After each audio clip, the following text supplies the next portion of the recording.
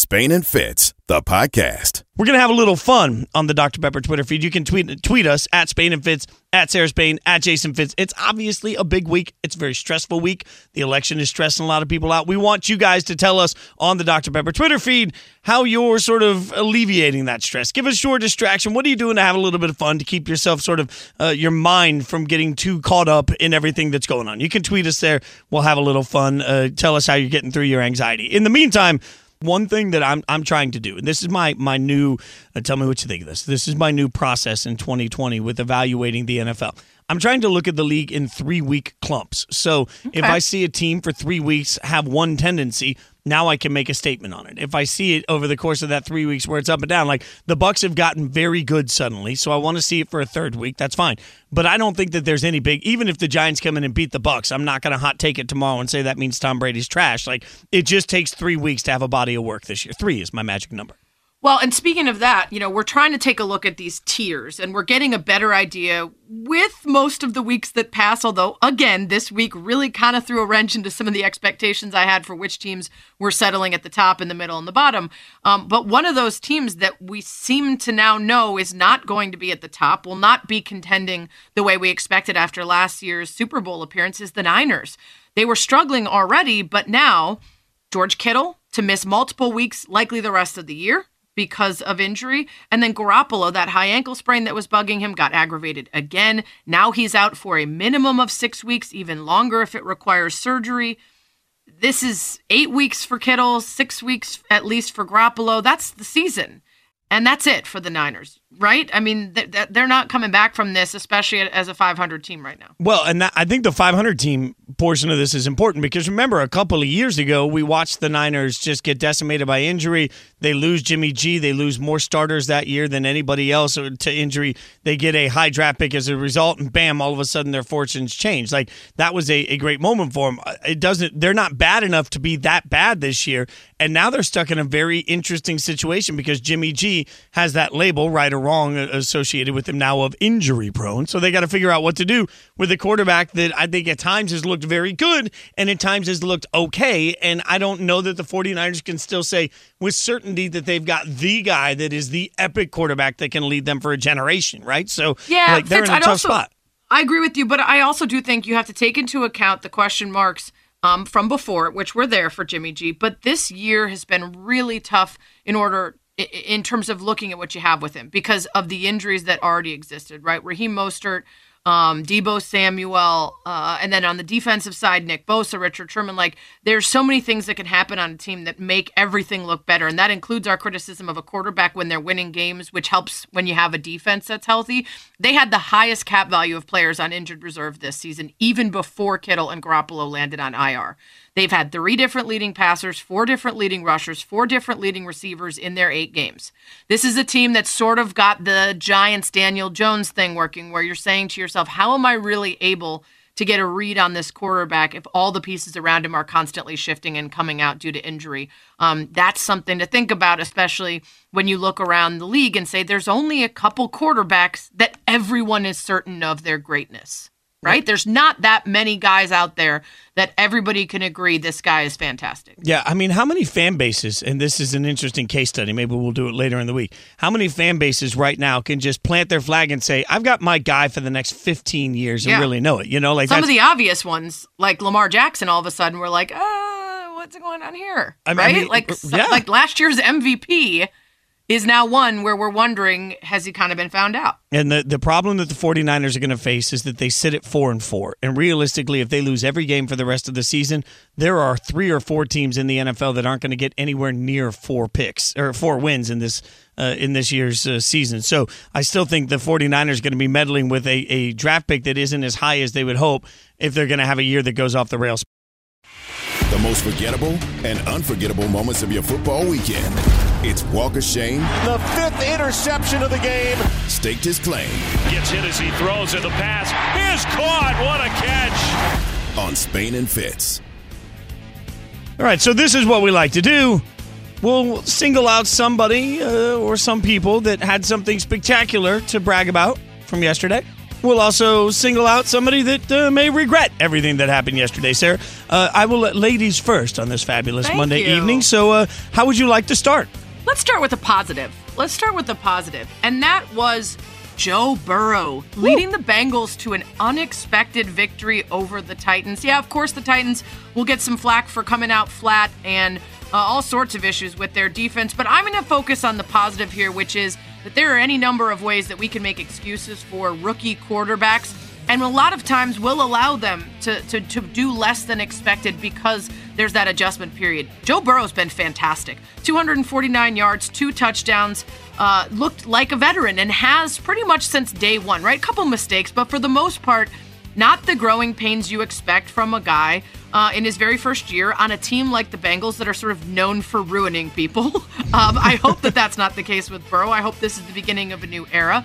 But he just looked so poised throughout, and massive props to his offensive line for protecting him.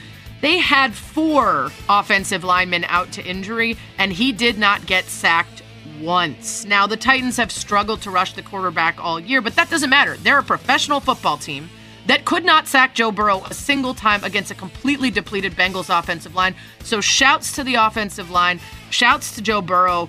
If I were the Bengals fans, you haven't had a lot to be too excited about of late. I would feel very good about the fact that this guy was hopefully going to be my signal caller for a long time to come. You are so right about that, by the way. I got to do a Heisman feature on him for ESPN on the YouTube channel and said it then. Like, I've never seen anything like what he did last year. And the play that people keep talking about, bad defense for the Titans, looks exactly like what he did to Georgia last year in the SEC championship game. Well, so and so to him. easy to root for, which is awesome. Like, Yeah. you just love a kid that seems like he's the guy on the field, off the field, franchise, everything to build off of.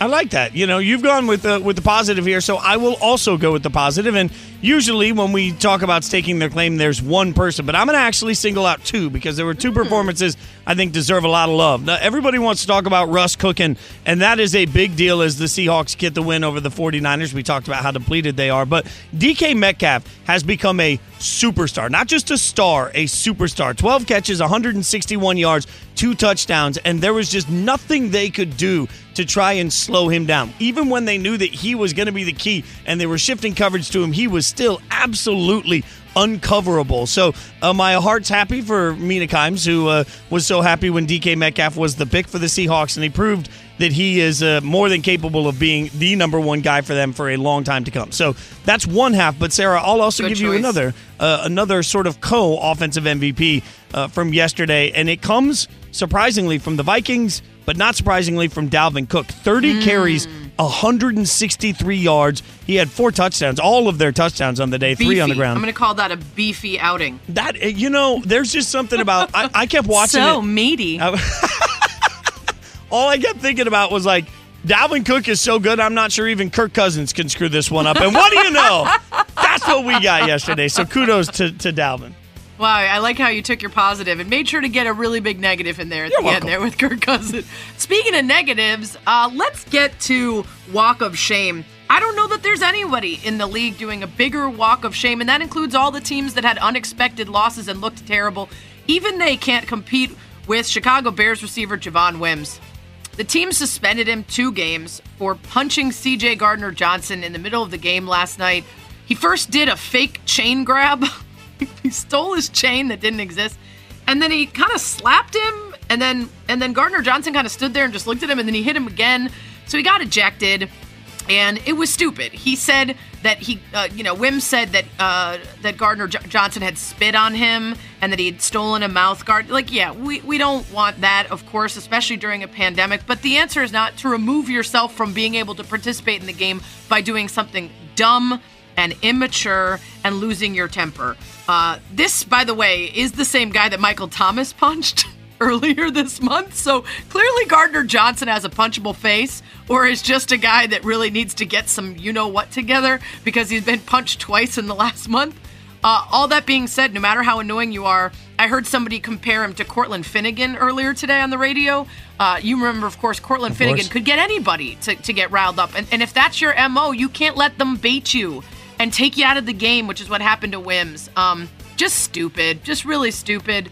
And a lot of people thought Wims would be off the team. I think it's smart not to cut him altogether, but I do think this punishment is very deserved. I am wondering about the opposite of a kissing booth. There's like a punching booth. Maybe that's what's happening in New Orleans. But you are right, and Wims loses 2 game checks out of this. That's not insignificant for somebody. Yeah, I mean, that's a big chunk of change for him in this. And really, as Mike Golick Jr. pointed out earlier on Shanae and Golick Jr., the dumbest part about it is that he swung twice at a helmet. Like, what are you going to do when you're hitting somebody in the helmet? Like, it's all I can keep thinking about is me walking up to somebody in full armor and then just, like, slapping them and thinking it's going to have some effect. So I'm happy for Wims that he didn't hurt himself in the process, too, punching the helmet twice. Stupid. All right, I'll stay on the walk of shame, and this is tough for me on a Victory Monday for my beloved Raiders. You know, I got nothing but positive things typically to say about my favorite team, but Trent Brown missed the game, and it was unexpected. Remember, Trent was in COVID-19 protocol last week.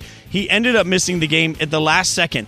And there's 2 walks of shame to be taken here. Number one, we find out later he missed the game because an IV went wrong before the game, and because of oxygen put into his bloodstream, he had to be wheeled out in a wheelchair of the locker room. He spent the night in the hospital in Cleveland and is still, as of a couple hours ago, was still in Cleveland getting tests done. So this is very, very serious. So number one, walk of shame for the second time this year. Team doctors that are somehow screwing up necessary things that are keeping players off the field. Also, huge walk of shame to the immediacy of Twitter that demands a response from everybody. A lot of people were out there questioning Trent Brown's toughness for not being in a game and saying that he's not committed to football, to find out that he dealt with something incredibly serious. So a lot of walk of shame involved around the entire situation. And I don't know what's going wrong with team doctors, Sarah, this year, but it feels like everybody needs to slow down, figure out what the problem is. Yeah, maybe it's the COVID precautions that are throwing them off of their usual kind of patterns or the routines that they have when they're doing stuff like this. But it is incredibly serious to have air in your bloodstream during an IV. Incredibly serious. And Derek Carr, I saw after the game, said they were all just spooked. They saw him getting wheeled out all of a sudden before the game. And you're right. Obviously, this is not the first time this year that we've seen a doctor situation on an NFL team. Tyrod Taylor's situation early in the season. And you never want to throw shade at anybody, especially since we don't have the details, and those are tough jobs. But it's incredibly important to not add to the issues that are already at play every single second of a game as rough as football. They should be able to trust that the stuff happening pre- and post-game is going to make them better. Yeah, and not to mention the fact that Trent Brown is not a small individual. So coming off of dealing with COVID and now coming off of dealing with this, like, my first concern is for Trent Brown, the human being. Let's make sure he gets healthy, and maybe everybody could remember a little patience when it comes to things like this. Here he comes, the aforementioned host of the Bill Barnwell Show podcast, Bill Barnwell on the Shell Pennzoil Performance Line. What's up, Bill? How's it going? This was the weirdest week of the NFL for me. Would you agree that there were more surprising outcomes and things that you have to figure out whether they are signs of what's to come or mere flukes? Yeah, I mean, literally, my column for Monday was, is this the end of the Patriots dynasty, which is something I haven't really considered for the past 20 years. So in terms of weirdness, in terms of having to consider things I wouldn't typically think about, yeah, this is a pretty weird week. Let's start there. I got nothing against Cam Newton, but I tend not to be someone who needs the Patriots to have more success. I'm usually okay with it when things go wrong. But that finish of, being on the precipice and having a chance to win it and then fumbling near the goal line and it being Cam himself, not even a pick would have been worse. There is no worse outcome I could think of than that fumble. How much of this blame are you putting on Cam? How much on Belichick? How much is it just on, opt-outs in a team that was kind of in a rebuild? Yeah, I mean, it's a bit of everything, right? I think Cam was better in this game than he had been the past couple of weeks, but fumbled on him. I mean, at the end of the day, there's nothing, he needed to protect the football and didn't, and he's taking responsibility for that. This defense is a problem there. I mean, I went back in my column today and looked through the numbers. Over Belichick's first 20 years with the Patriots, there were 6 times where they allowed the opposing team to run for 175 yards and 3 or more touchdowns. 6 times in 20 years. The Patriots have now done that with the Niners and the Bills in consecutive weeks. I mean, this team is getting gash on the ground, and some of that are the opt-outs. Some of it is the opt-outs. Some of it is just the timing of the opt-outs. The Patriots couldn't spend money because they were really capped out during the Tom Brady situation. And then once those opt-outs happened in August, there really wasn't anybody to spend money on because everyone, of real note was actually snapped up by another team at that point. So they ended up in a really vulnerable position. But I just, I went back and looked through the last 5 or 6 years of drafts for the Patriots. And this is a team that was grabbing guys like Devin McCourty, Rob Gronkowski, superstar players in the first 2 rounds of the draft. Last 5 or 6 years, they're just drafting guys. Like they're drafting guys like Sony Michel and N'Keal Harry and Jordan Richards, guys who either really maybe aren't great players, if they're solid players at best, or guys who aren't even making the Patriots for an extended period of time before going on elsewhere. I mean, they really have not drafted well at the top of the draft. And so I think those stars who kind of would figure in to be playing key roles right now on this team post-Brady, they're just not there. So to me, I think Belichick, the GM, serves some blame. I think the opt-outs hurt the run defense. And then I think they can't afford to get, inconsistent quarterback play. And that's what they've gotten from Cam over the past 3 or 4 weeks. You did a great job of breaking down what went wrong and what changed really quickly because I want to move on to another team. I'm just wondering your take on Cam because I know you watched him so closely in his previous stops, and now I'm hearing such different expressions about him. Some people saying this is who he's always been, minus like an MVP season. Some saying he at one point was great, and this is an aberration. What do you see? No, I think he's a solid quarterback. I think he has to be healthy. I think when he's not healthy, he breaks down pretty quickly, and I think that COVID really impacted him more than most other players, but he was making some great throws yesterday. He was a solid runner, a versatile player, and he had the Patriots in position to win the game until he screwed up. So I think that, especially for the price the Patriots are paying, which is really a little over $1 million, I mean, he's not the problem with this team right now. Bill Barnwell, host of the Bill Barnwell Show podcast, with us here on Spain and Fitz. You can hear him pretty much every Monday on ESPN Daily, breaking down the week with Pablo Torre. Always worth a listen, so check that out. Let's talk about the 49ers. You tweeted about Garoppolo, the latest injury with him and Kittle out for 6 to 8 weeks apiece. This is sort of over for them. He has an unguaranteed $24.1 million base salary and a $26.8 million cap hit next year. You said, can they afford to go into 2021 paying that much for a guy who has an injury history as a starter? What's your answer to your own question? If it were me, I would say no. I would say that's not a good idea. I mean, for a guy who, going quickly through his history, got hurt in his second start with the Patriots in 2016, made it through 5 starts as the Niners quarterback in 2017, 3 starts, torn ACL 2018, healthy season 2019, high ankle sprain, second game of 2020, re-aggravated that injury on Sunday against the Seahawks. I mean, Sarah, you are a fan of a football team that has a, let's say, inconsistent quarterback play. I think it might be fair to say. Yeah. But, is Jimmy Garoppolo better than those guys? Yeah, probably. You'd probably rather have Jimmy Garoppolo than Nick Foles or Mitch Trubisky. But is the difference such that you're willing to pay Jimmy Garoppolo $24 million and not be able to spend that money elsewhere for the possibility of only having Jimmy Garoppolo for 3 or 4 games, because that's what his injury history seems to tell us? I mean, if Jimmy Garoppolo were, a superstar quarterback when he was healthy and it was just a matter of him staying healthy, it's one thing. But Jimmy Garoppolo, even when he's healthy, is not necessarily, any great quarterback. So, right. If he's a Kirk Cousins or an Eli Manning caliber quarterback, if those guys stay healthy, fine. I can understand paying for that sort of security. But the Niners aren't getting security. They're not getting high-level play. They're not getting consistency. What's the benefit here? He's very good-looking, and I appreciate that he's very handsome. But, he has to either be healthy or effective or cheap. You have to be one of those 3. You can't. If you're none of those 3, I don't understand how you're pushing the team forward. And I have that question about Jimmy Garoppolo now heading into 2021 for the Niners.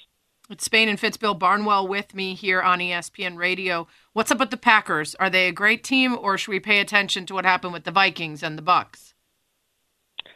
Well, they have a big weakness, right? I mean, we knew this from last year. They can't stop the run. And when they get ahead in games really early, and Aaron Rodgers is looking great, which he has for most of the year, the running game doesn't matter, because if you want to run the ball down 21 points against the Packers, great. They're happy to let you do that, and they'll still continue to be way ahead because it takes a lot of time to run the football. But we saw it with the Niners last year. We saw a little bit with the Bucs in Week 6, and we especially saw it with the Vikings on Sunday. they just could not stop the running game and not stop Dalvin Cook. That's been their weakness now going back through the start of 2019, really. And Packers fans blaming on Mike Pettin. I think he deserves some of the blame.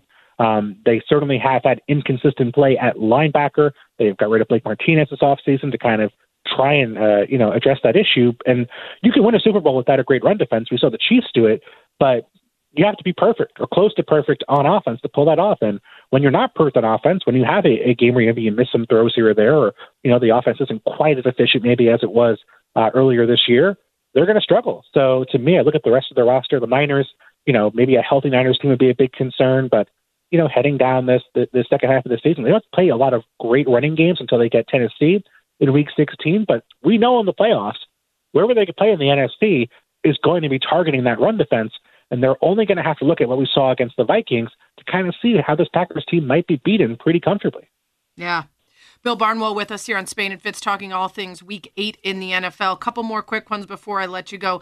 Our colleague Dan Graziano says the Rams are the worst 5-win team in the league. Of course, my Bears have something to say about that. The Browns do.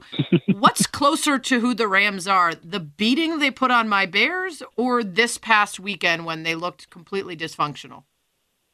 I would like to say the Bears because I think Jared Goff just had a meltdown. And I think he's one of those players where when things are going right, and he's confident, he looks phenomenal. And then when things start going wrong and he doesn't sort of see what he's expecting to see, he panics and he doesn't have a plan B.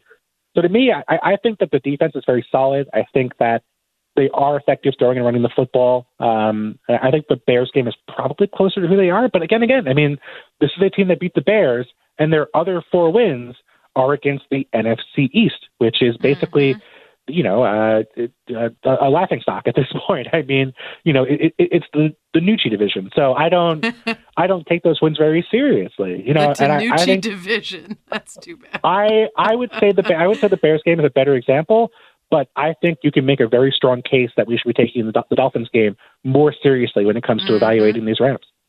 Bill Barnwell with me, Sarah Spain here on Spain and Fitz, ESPN Radio. Okay, last question quickly for you. Lamar Jackson, what's going on? Is this a ceiling that we're hitting? Has everybody figured him out, or is this just a rough patch?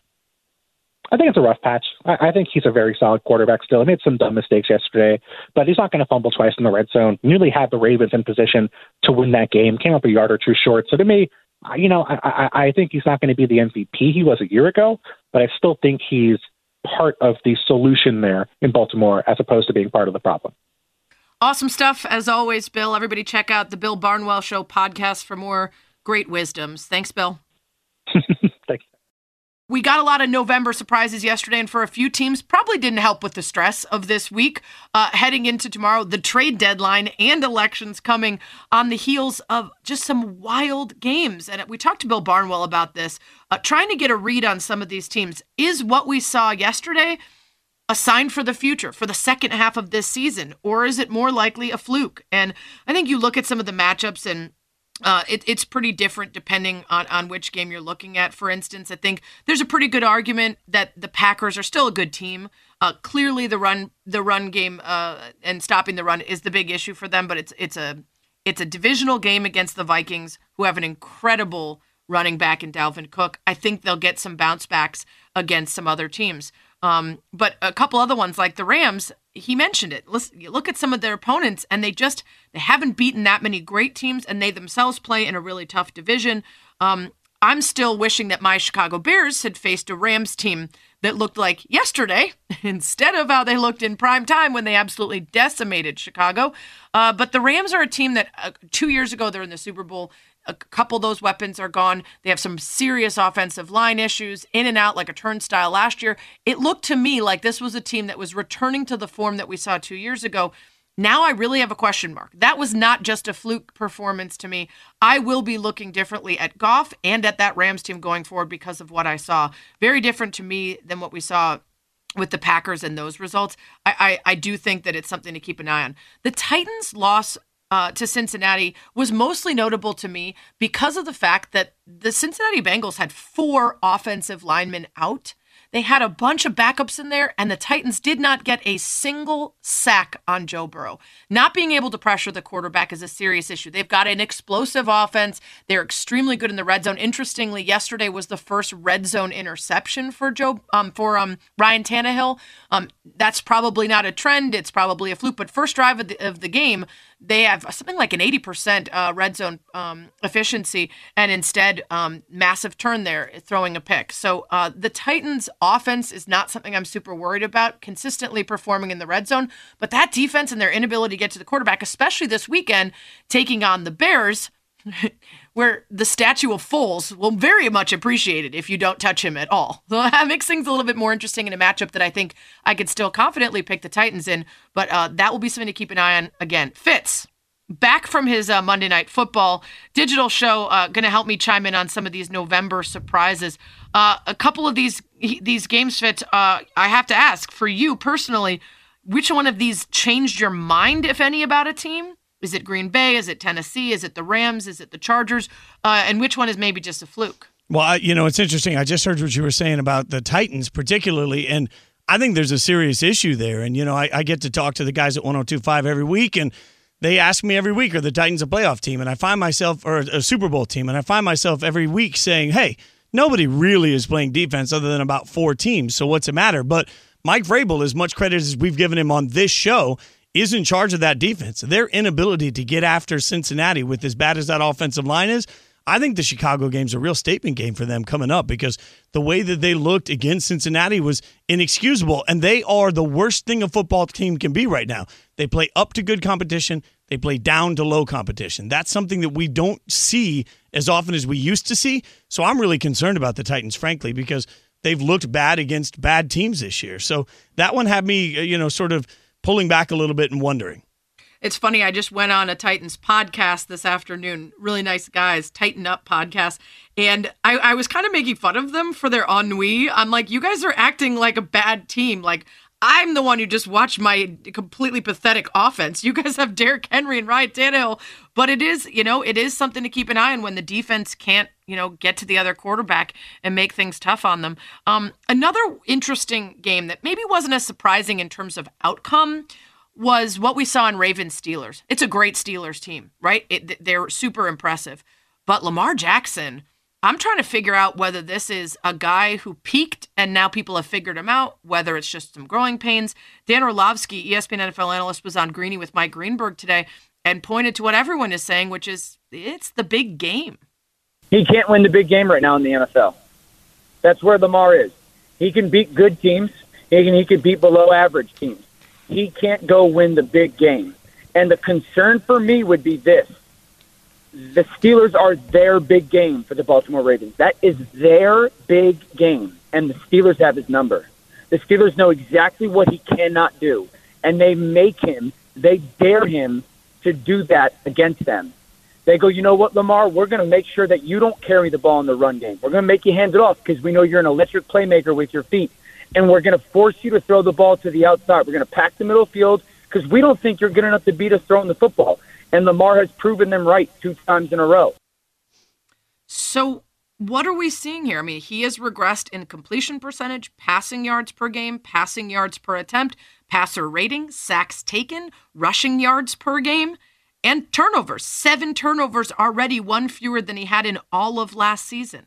Yeah, and I think that's a valid point and a valid concern. The only thing I would say to Dan's point is the Steelers, they have the same blueprint everybody has. They've just been able to execute it because they have talented players. It's a bad matchup for the Ravens for some reason. And, I hate to use the NBA logic all the time in the NFL, but there are certain teams that just don't match up well against each other the way they're constructed. It feels in some ways like that's a little bit of what's happened here because I don't think the Steelers are necessarily doing anything that the rest of the league isn't trying to do. But you are right. It hasn't looked easy and it hasn't looked fluid for Lamar Jackson so far this season. Now, is that a system of lack of practice, lack of timing, sort of the lack of offseason? Is there something different with it? Like, I'm not ready to jump off the Lamar Jackson sort of ship at this point, but I am curious at why it's looked difficult because every once in a while in the game, you'll see a pass that makes you really stop and say, holy cow, that's what everybody said Lamar Jackson wasn't capable of doing, and he does it. So he's evolving in some ways and then stepping back in others, like 1 step forward, 2 steps back. So I'm concerned, but I'm not necessarily changing my opinion.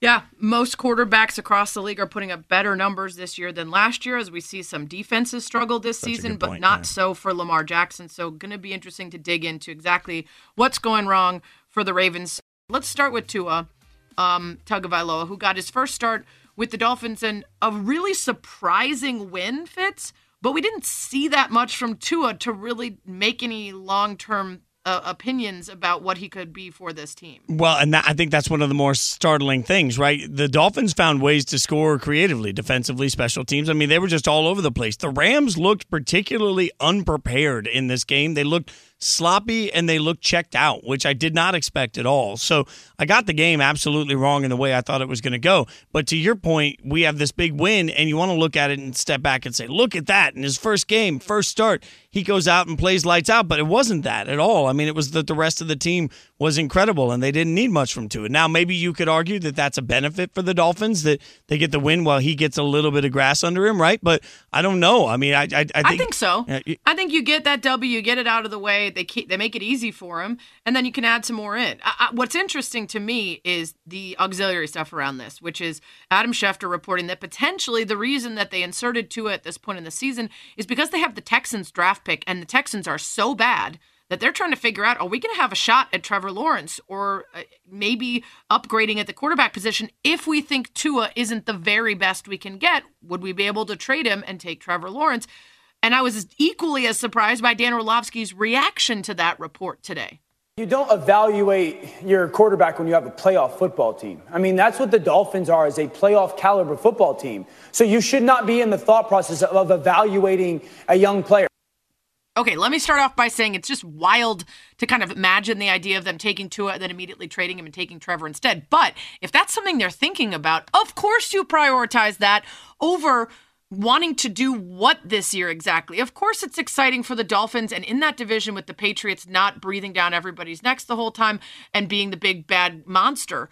But what exactly do you expect this Dolphins team to do if they make the playoffs? Like you wanted to keep Ryan Fitzpatrick in, make the playoffs, get bounced early, and then have no idea what you got and have this draft pick lingering? That doesn't make any sense to me. Well, and you really, you've challenged my thinking on this, because originally I would have said the opposite. I would have said absolutely, like, you got a shot at the playoffs, you take it. But you're absolutely right. The one thing about taking Tua is that you never guess through this process. If you're the Dolphins, you never guess that there's a chance next year between your pick or the Texans pick that you'd have a shot at Trevor Lawrence. Mm-hmm. And there is sort of a presumption that Trevor Lawrence is so stinking incredible. I mean, if he is, as people said, even after his first year at Clemson, that he was the next John Elway, you got a shot at the next John Elway. I mean, you're probably taking the next John Elway. I just can't. I have a hard time wrapping my head around it, because all I keep thinking about is the fact that you'd be essentially admitting you wasted the 5th overall pick in this year's draft. But I don't know. I mean, you might, if Tua goes out, plays lights out, but you still feel like there's a higher ceiling for Trevor Lawrence, maybe you can flip Tua for something and you can turn around something good, and you turn around and get yourself Trevor Lawrence. I mean, as strange as that sounds, maybe it's not the worst idea, because you're right. Nothing about Ryan Fitzpatrick is anything other than a rental for the next several months. Well, and honestly, I understand that it's not like the Dolphins are in the playoffs every year, so they can afford to shrug at the possibility of being in them. But you are building towards something big. And so to throw that away for right now, instead of knowing what you need in the future, to me, would be foolhardy. Well, it's Spain and Fitz. I'm going to pile on to one other thought on that. All I think is we need to keep the same logic then with the Dolphins that we're keeping with the Eagles. Because let's remember, no matter how bad Philly is, anybody that says take Carson Wentz out and put Jalen Hurts in just to see what you got for the future, well, the Eagles have a real shot at the playoffs. So why, if we're going to apply one logic to one side, we should apply it to both. Yeah, I've got no problem if the Eagles want to see what they got in Jalen Hurts right now. I really don't. Yeah. That team's not going anywhere if they make it.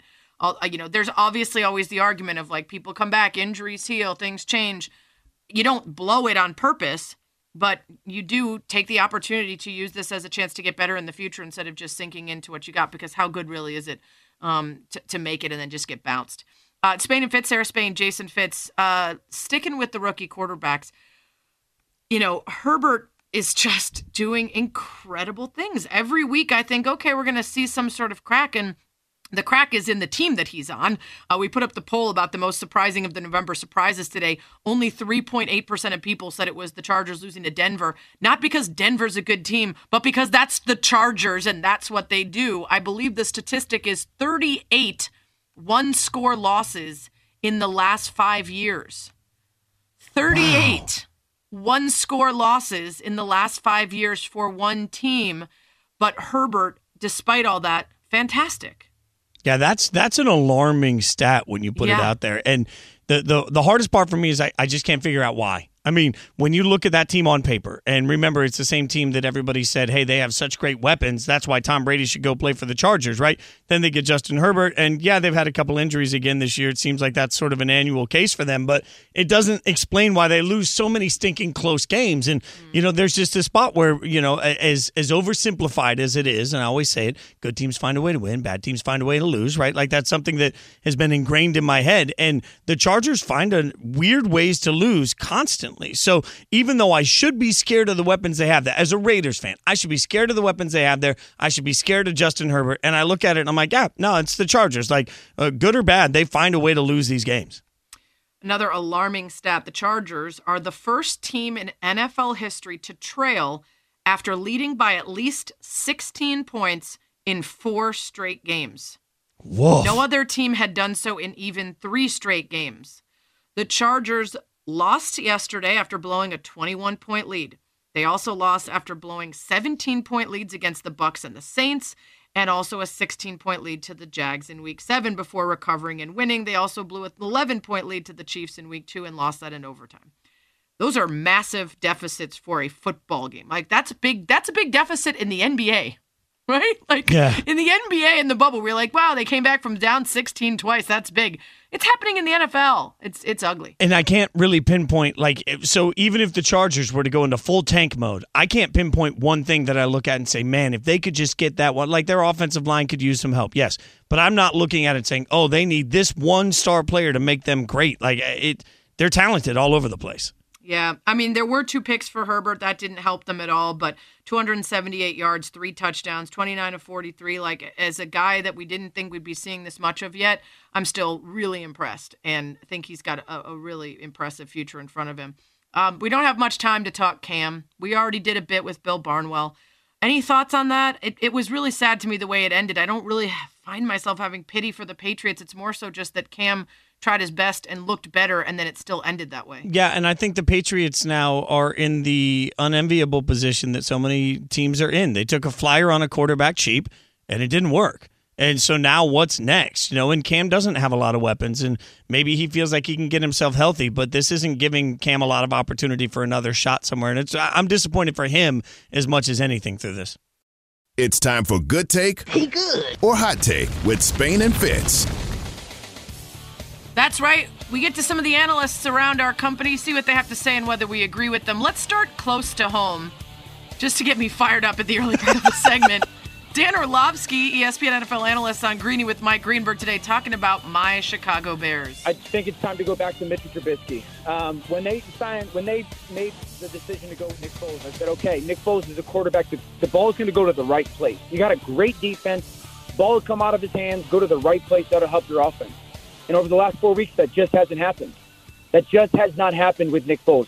He's put the ball in harm's way too much. And they're not explosive enough on offense to justify a reckless turnover here and there. There's some teams that Patrick Mahomes, if he threw an interception, I'd go, he's going to make up for it. Nick Foles does not. And this is a football team that's got a great defense. It does have a great defense. And yes, there are absolutely moments. One really stood out in particular last night where you could use Mitch's legs and the fact he can scoot when Nick Foles looked at a wide open 10 to 15 yards in front of him and just suddenly thought, I don't have legs. You do have legs. They're not great, but they function. And you should have run in a straight line. You would have been fine. But those moments do not erase all the times when Mitch Trubisky would not be getting us into a position to be in an overtime with the Saints. The accuracy isn't there. The football knowledge isn't there. As much as last night was tough to watch, and the announcers made it sound like the Bears were getting beat by 35 the whole game for some reason, it also was a close game because Nick Foles had those moments where he has great accuracy, puts the ball in the right place. Got to get rid of the turnovers, absolutely. But those turnovers are crushing because they're close games. I don't think these games would be close if Mitch was back out there. Yeah, I agree with you, by the way, 1,000%. That's a hot take. Also, if you go back to Mitch. I forgot I was supposed to say it was hot. Yeah. I think that was clear. I think I made it clear how I felt. It was clear. But I agree. If you go back to Mitch, too, you start this back and forth thing, this teeter-tottering that just feels absolutely helpless. And the other side of it is, you're right. I thought the broadcast team was not only incredibly harsh on the Bears, but never acknowledged the fact that the Saints looked equally bad at times. And then, frankly, the fact that the Bears looked bad against a Saints team that has turned out to be pretty good at this point. I mean, nobody wants to talk about it. I know the Saints started 1-2, but they are not that team anymore. So I really had, while I understand it doesn't look easy and it doesn't pass the eye test, air quotes, I think going back to Trubisky is a terrible idea for Chicago. Yeah, and it's unfortunate. Trust me, I wish we had that escape hatch, but Chicago's tendency is to be enamored with the backup because he's not the one currently out there disappointing you. Continuing good take, hot take. We just talked about Cam and the Patriots, another loss, an ugly season so far. Ryan Clark pinning a lot of the blame on Belichick. We got to be able to say, you know what, he hasn't coached well. We have to be able to say, you know what, they don't win the other two phases of football when Cam Newton and the offense aren't playing well to give them opportunities to win games. And so when you look at that in the totality of this season, Bill Belichick has failed. Fitz, hot take or good take? That's a hot take. And, look, it was a fumble, not a tuck, so I love piling on at this point. But I also have to be realistic. I'll steal this from Dan Graziano. What he said earlier to me is that what do I have in common with the wide receivers of the New England Patriots? We were all drafted in the same round, which is none. So it's just a reminder that who they've got offensively just isn't good enough. Now, we can make the argument that Bill Belichick, the GM, has essentially failed, and the way they've constructed their roster hasn't been the smartest at this point. But I don't think we have any idea of who the Patriots are with Belichick until they can get part of the way through this rebuild. It's going to take more than 8 games to figure that out. It might take a couple of years to figure that out, but I'm still not going to bet my house against Belichick's ability to rebuild this thing. Another interesting fact about their wideouts, very good fiddle players. So you guys also have that in common. Crazy. Let's just get out there and no-see-no. Come on, man. Weird. So weird. To your point, it is a hot take because I'm not absolving him of his role in all of this. But he said in his interview recently with Charlie Weiss, he said, look, we paid Cam Newton $1 million. It's obvious that we didn't have any money. It's nobody's fault. That's what we did the last 5 years. We sold out and we won 3 Super Bowls, played in a 4th, and played in an AFC championship game. This year we had less to work with. It's not an excuse. It's just a fact. I don't think you need more than that to explain to people why you may have a little bit of an off year and it doesn't mean you're a bad coach. You just said we put all our money in, and guess what we got out of it? 3 Super Bowls and went to a 4th. That's more than enough. Look at all the teams around the league that would happily give up a year or more in order to get that kind of success. So, yeah, I'm not going to point the finger at Belichick just yet, especially with all the players also, that real are quick, not available. To analyze these appropriately, I think the level of offense that the Patriots has had would be the equivalent of if Tom Brady went to go play, let's say, on an Adam Gase coach team. That would be a better indication of who we're going to blame here. Right. Absolutely. I think that at some level, let's just be real. Well, the comparisons are so simple, so silly because it's just apples to oranges. It's not the same thing. It's Good Take, Hot Take on Spain and Fitz, ESPN Radio, ESPN app, Sirius XM Channel 80. Guests join us on the Shell Pennzoil Performance Line. Max Kellerman not joining us, but we've got some sound from him on Lamar Jackson, who you and I just got into as well. Here's what he had to say. To hear about, when they turn him into a pocket passer, he can't get it done. What do you think? Only the Chiefs and only playoff teams and only the Steelers with Roethlisberger realize that? No. Is the Steelers' defense so much different than last year, or did they get their quarterback back? So why is it Lamar can't play well under those conditions? I think it has a little less to do with forcing him to become a pocket passer, then he can't do it, and a little more to do with him not being able to do it with the chips on the line. Be very clear, this doesn't mean he can never do it. But so far in his NFL career, he has not been the same player when the light shines brightest. And to me, that is the biggest story. Okay, so Fitz, hot take or good take? Because that essentially is then saying physically he can do it. It's that mentally he can't do it when it matters most. Yeah, I think that's a hot take. I have a hard time putting any sort of why is that game, why are these games particularly the moment that he can't handle it? And I think Max sort of glossed over an important thing. When he talks about those very good teams, he's talking about teams that are more talented. I mean, that's why it's a big game. Right. Because they're both good teams. And so when you play good teams, you might not play as well. How do you like this electric analysis? The Steelers' defense is better than most other defenses of bad football teams, so that makes the job harder for the quarterback they're against. Yeah, I have to agree with you on this. I do think, though, it's something to look at. There are guys that are front runners. There are guys that play better from ahead, and it's not absurd to look at that, especially as the evidence continues to back it up. That is something to look at with Lamar Jackson. He has not been good at coming back from behind, and he has not thus far been at his best in those big, high-profile games. Whether that's a mental thing or simply a result of the quality of competition and coaching on the other side, I think is still yet to be seen. But one other element to that, Sarah, that I would just quickly add on is that let's also put Greg Roman, the offensive coordinator, under a little bit of a microscope here, too. Like, is he calling the best plays to put Lamar in the best situation against great defenses? I mean, that's the next level of analysis. I think we just we undervalue how much coaching matters in these things. Well, and listen, Greg Roman was his coach when he was an MVP. And he was doing incredible things. So is what he's doing right now based on what he sees from Lamar and thinks he's capable of? Is it boring? Is it not enough? Is he not mixing things up? A little more time on that one as well to see whether it's a matter of play calling. By the way, the Giants leading the Bucs after a successful touchdown, 7-3 early on in Monday Night Football. Finally, in Good Take, Hot Take, we'll go back to my buddy Dan Orlovsky, who was on Greeny with Mike Greenberg, and made a guarantee about Sam Darnold. All those teams that we go, might be picking somewhere in the 20s, you're going to go into the draft and go, wait, those three quarterbacks with Fields, Lawrence, and Lance are gone. And if I want a quarterback, I can trade the back half of my first-round pick and get Sam Darnold, and I've already got a really healthy football team around me. And Sam Darnold, I'm telling you, I'm not a gambling man, but if I was, I'd put a lot of money on it. I guarantee Sam Darnold will become a really, really, really, really good NFL quarterback somewhere outside of New York. Okay, first of all, I think when somebody that's Chris Mitchell, the aforementioned lunatic that's working on the show. I think when somebody says, I'm not a gambling man, but if I was, I would put a ton of money, they should be required to just that one time put a ton of money on whatever they're about to say. It's such an easy cop-out to be like, I mean, I would, but I don't do that sort of thing. But I'm going to tell you I would.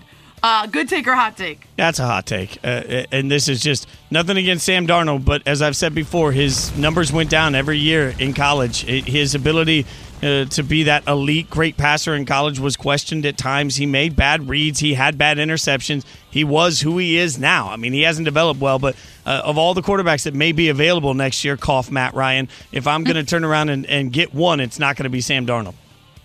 Yeah, to me, I think it's a hot take only because I'm not guaranteeing that at all. Absolutely, I think he'd be more successful outside of the dysfunction that is the Jets, but I haven't seen enough from him to know for sure that success somewhere else would be clear. And I do think Dan Orlovsky should have to put tons of money on that because he said it. Sarah Spain, Jason Fitz on ESPN Radio, ESPN app, Sirius XM Channel 80. As I said, don't forget to subscribe to the Spain and Fitz podcast too. That's what she said, Spain and Fitz. That's what she said, Spain and Fitz.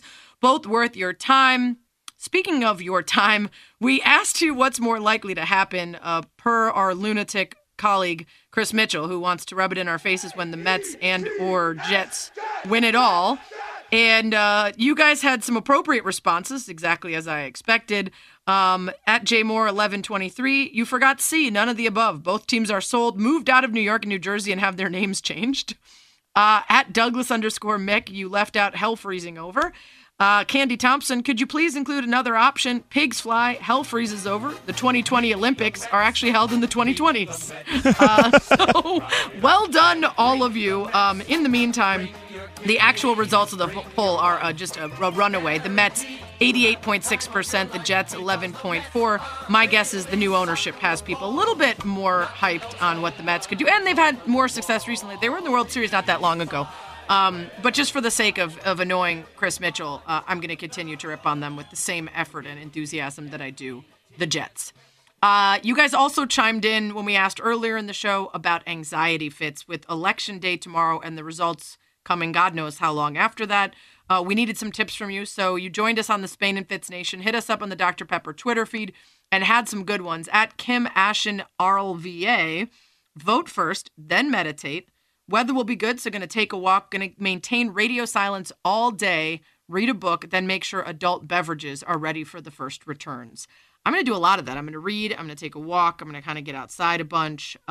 Britt UO is going to stay home and start rewatching Brooklyn Nine-Nine until the news starts tomorrow. So just an all-night, overnight binge.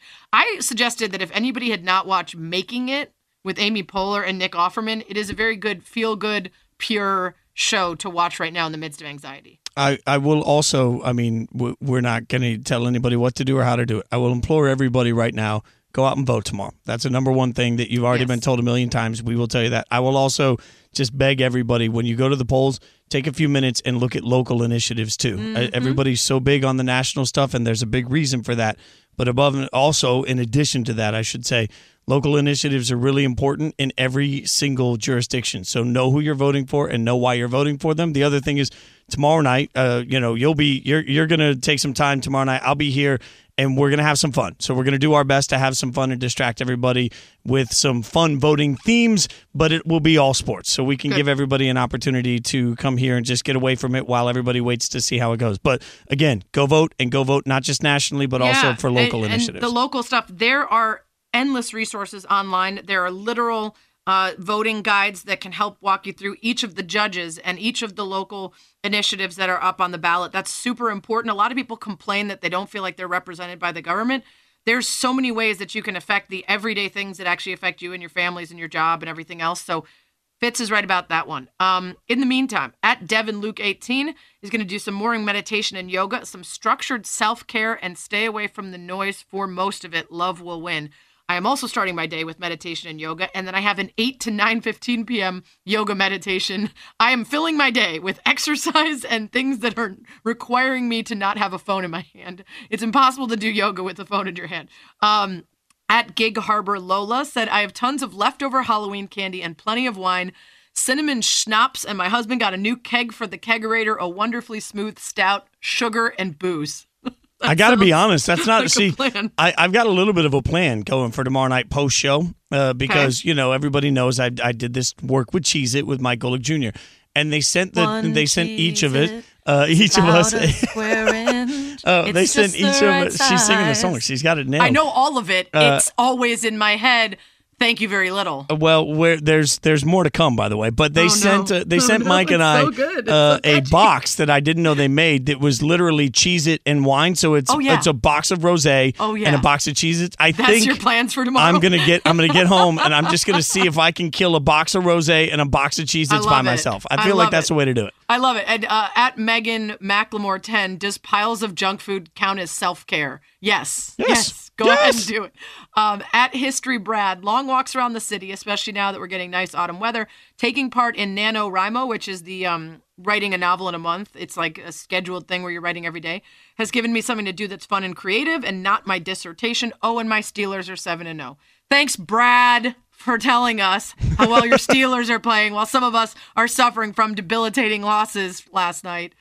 At Maggie162, long bike ride with the kids, then playing board games with the kids, then watching movies with the kids, then putting the kids to bed and busting out the pharmaceuticals. I mean, I'm not mad at that either. I haven't ruled out taking a trip to Massachusetts tomorrow, too. Yeah. I mean, it's legal here in Chicago. I might just throw on Dazed and Confused and then Dazed and Confused myself into a nap. Yeah, well, through all of it, the concept of going back, like if your favorite football team's coming off a big win, this is a great time to go get Game Pass and just like rewatch the game. Like, yes. I mean, it's not the worst idea to sit back, for me, eat the Cheez-Its and drink the entire box of rosé while I rewatch the Raiders win over the Browns. Like that feels like a heck of a way to spend a Tuesday night in general, and then check in on the updates afterwards. I kind of like that idea. Yeah. Like I said, I do think that there's some really like heartwarming stuff. Ted Lasso, I'm a couple episodes into, is one of those shows that makes you feel good. Making It, I'm sure Great British Bake Off. There's a new pottery show that's supposed to be amazing. All these things that are about like crafting and just getting down to, good, warm, homey, pure things. I think that's probably the route to go. Yeah, I mean, at some point, again, the most important thing, go out and vote, and then just separate yourself from it. I think it's good for mental health. And that's why, like I said, for us tomorrow night, we're going to try and have a little bit of fun, not because it's not an incredibly serious and important night, but because all we can offer in that moment is a little bit of, I hate to use the word in 2020 because it's difficult, but a little bit of escapism for everybody to come here. I figure and the point is that everywhere will be about the election. If people want that, they can go everywhere. And on this one night, it makes sense for you to be something that's a release point for them to go do anything else. Hey, everybody, welcome to the after party. Quick little hang after the show. I'm not on tomorrow. I very wisely removed myself from the premises on election night. So Fitz will be hanging out with you, having lots of fun. So a couple things I wanted to get to before they became old news. First, Fitz, really quickly, I want to congratulate my skipper, David Ross, on being a Manager of the Year finalist in the NL in his very first year. Tough season. Excellent. Also, shout out to the White Sox skipper, Rick Renteria, who's a finalist for Manager of the Year 3 weeks after being fired. And a very awkward shout out from the White Sox Twitter today, congratulating him on the honor. Weird. Good luck. That is such a strange thing about being. How do you handle that when you're a manager? When you see, it's like, oh, gee, thanks guys, appreciate it. I appreciate the love. This will also help me get another job since I am now without one, thanks to you. The other news of the day that I really wanted to get your take on is a report that came out from Chris Mortensen, ESPN's Chris Mortensen, that the NFL Competition Committee is going to present a resolution to owners, including a 16-team playoff scenario in the event that games are lost because of the pandemic. So this would be a contingency plan if bye weeks continue to disappear, if teams can't play down the stretch through winter. And it would be 8 playoff teams from each conference, 4 division champions, 4 wild card teams. And so 1 versus 8, 2 versus 7, 3 versus 6, 4 versus 5. They'd already approved expanding the postseason to 14 teams starting this season back in March. So that increased the wild card teams per conference to 3. But this would be a totally separate deal based on the idea that they wouldn't be able to finish the season as intended. What do you make of this? Well, I think, it raises a really interesting question of what we all want as fans, because there's a line between my team made the playoffs and my team stinks. And I think it's interesting because earlier tonight when we were talking about... And that line is the Bears. It's a hard to see line. I think, it depends on the trajectory too. For me as a Raiders fan, I think the team has gradually over the last couple of years gotten better every year. So if the Raiders make the playoffs, I'm ecstatic. Doesn't matter expansion, doesn't matter how they make it. But I do think that there's this moment where suddenly if you end up with a team that's not particularly good making the playoffs, I mean, what does that feel like? What are we going to be set with? A little like the college football playoff, right? And what do you end up every year? We get college football playoff games where Clemson suddenly is just destroying Oklahoma, and it's that wasn't fun. So that's not fun for a fan base either. So I'm a little hesitant because there's this weirdness where then how do you accept it? Where you're like, oh, we made the playoffs, but we were 7-9 to do it or 6-10 to do it. That just feels weird for a wild card team, and that could happen in the NFC particularly. Yeah, it's not clear yet, first of all, what needs to happen in order for this to be triggered, right? How many games need to be lost? How weird does the end of the season need to look? And then also, is it just taking out the first round buys? So sort of what they did in other sports this year, take out those buys and then just 2 more playoff games then, and then I don't know. I mean, because you also have to look at TV rights. There were TV rights handed out for those new expansion games. How does it work now if there isn't that opening sort of round? I think it's smart, though, Fitz, that they are looking at contingency plans. One of the things that I've thought was wise of the NFL, even though PR-wise it might seem like they're unprepared, by not overly committing to anything, by not saying definitively anything, they leave themselves open to manipulating based on what they have happen. Whereas we saw in a number of other sports, this desire to be able to definitively say something that then caused them to have to go back on it later, right? I think they've been wise in just kind of saying, we're kind of open and whatever happens, we're going to react. Well, I totally agree with you. I think the significance here is the fact that now for the first time we're hearing that there's a possible contingency plan.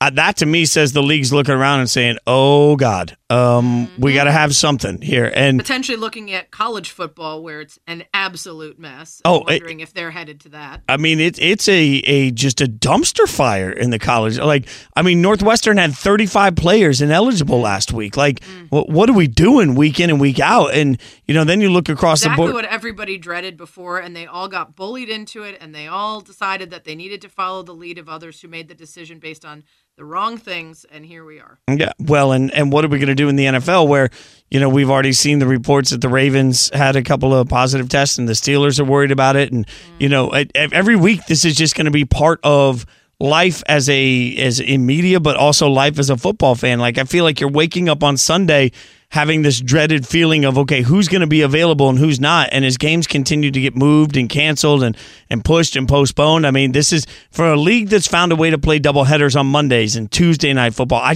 guess I believed in my mind that it was going to take hell freezing over, for them to find some way to have to postpone. But now that there's contingency plans being discussed, that to me, that's significant from the league as a statement of we better be ready for everything for the first time.